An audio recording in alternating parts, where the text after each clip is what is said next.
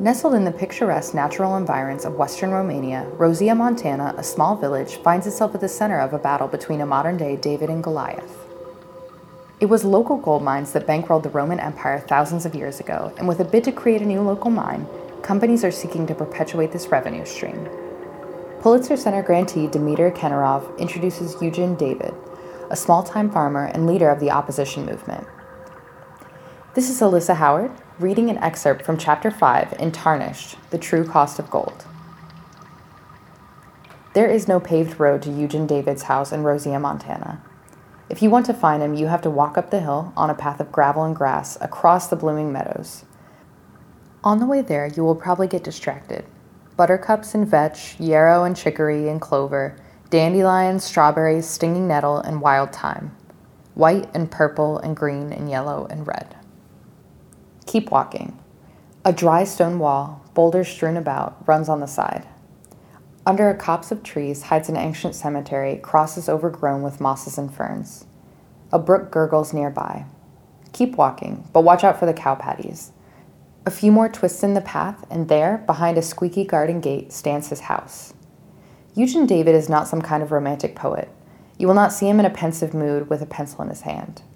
When I first meet him, he is chopping wood, sweat gleaming on his face. He wears threadbare work pants, a yellow Greenpeace t-shirt, and a beige bucket hat.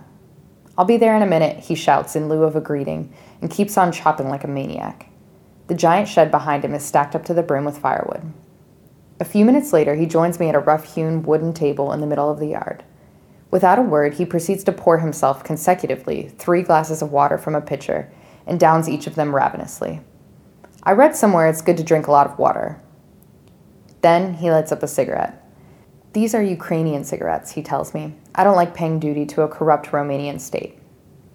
Eugen David, 46, is the president of Albernus Maior, the Romanian NGO most actively involved in the opposition against the gold mining project in Rosia, Montana.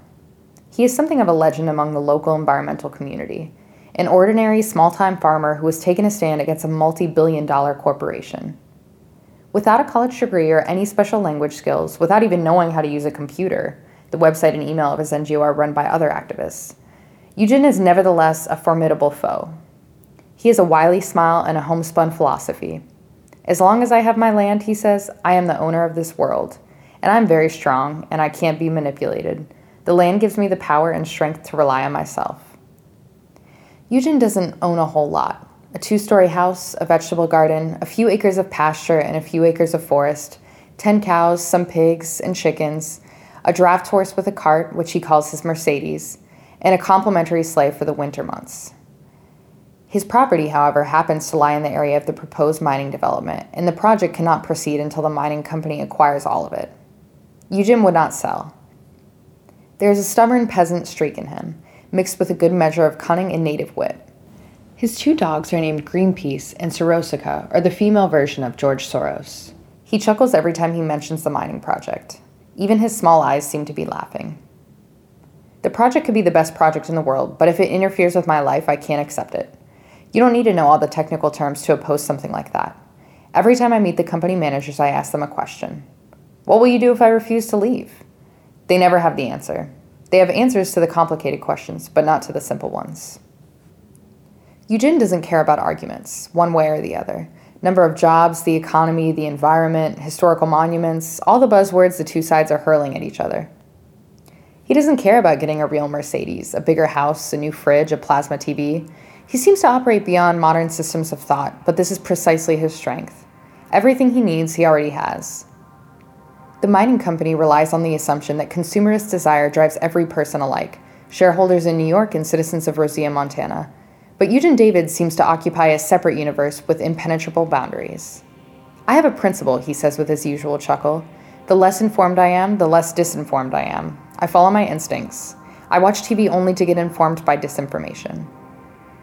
It is impossible not to take a liking to Eugen David. There is something earthy and primal in him, his face tanned by the sun and his hands calloused by labor in the fields. Yet there is a philosopher in him as well, and a pretty good one at that. "I learned philosophy with my skin," he says, and immediately launches into a discussion of democracy and individual rights. For him and for others like him, the case of Rosia, Montana is not just a controversial mining project, but a litmus test for the principles of democracy and law in post-communist Romania. Eugen might as well be the Romanian Thomas Jefferson. We don't have original democracy here in Romania. The way I understand American democracy is that it is based on the rights of the individual. If the individual is strong, he can build a strong community. I don't care about percentages, 90% opposed or 90% supporting the mining project. I'm an individual and I have my rights. If they change the laws to deny me my rights, then they are welcome to come and kick me out of here. And what if they decide to forcefully relocate him? If they try to forcefully relocate me, I'll go to Kosako's grave, light a candle, and say, "Comrade Kosako, I'm sorry we killed you. You were right and we were wrong," he says, referring to Nicolae Kosako, Romania's last communist dictator. Thanks for listening. This podcast was edited by Alyssa Howard, produced by Catherine Doyle, with original music by Jack Carter for the Pulitzer Center in Washington, D.C. Find us online at pulitzercenter.org. Special thanks to Dimiter Kenarov, Kem Sawyer, Tom Hunley, and all Pulitzer Center staff.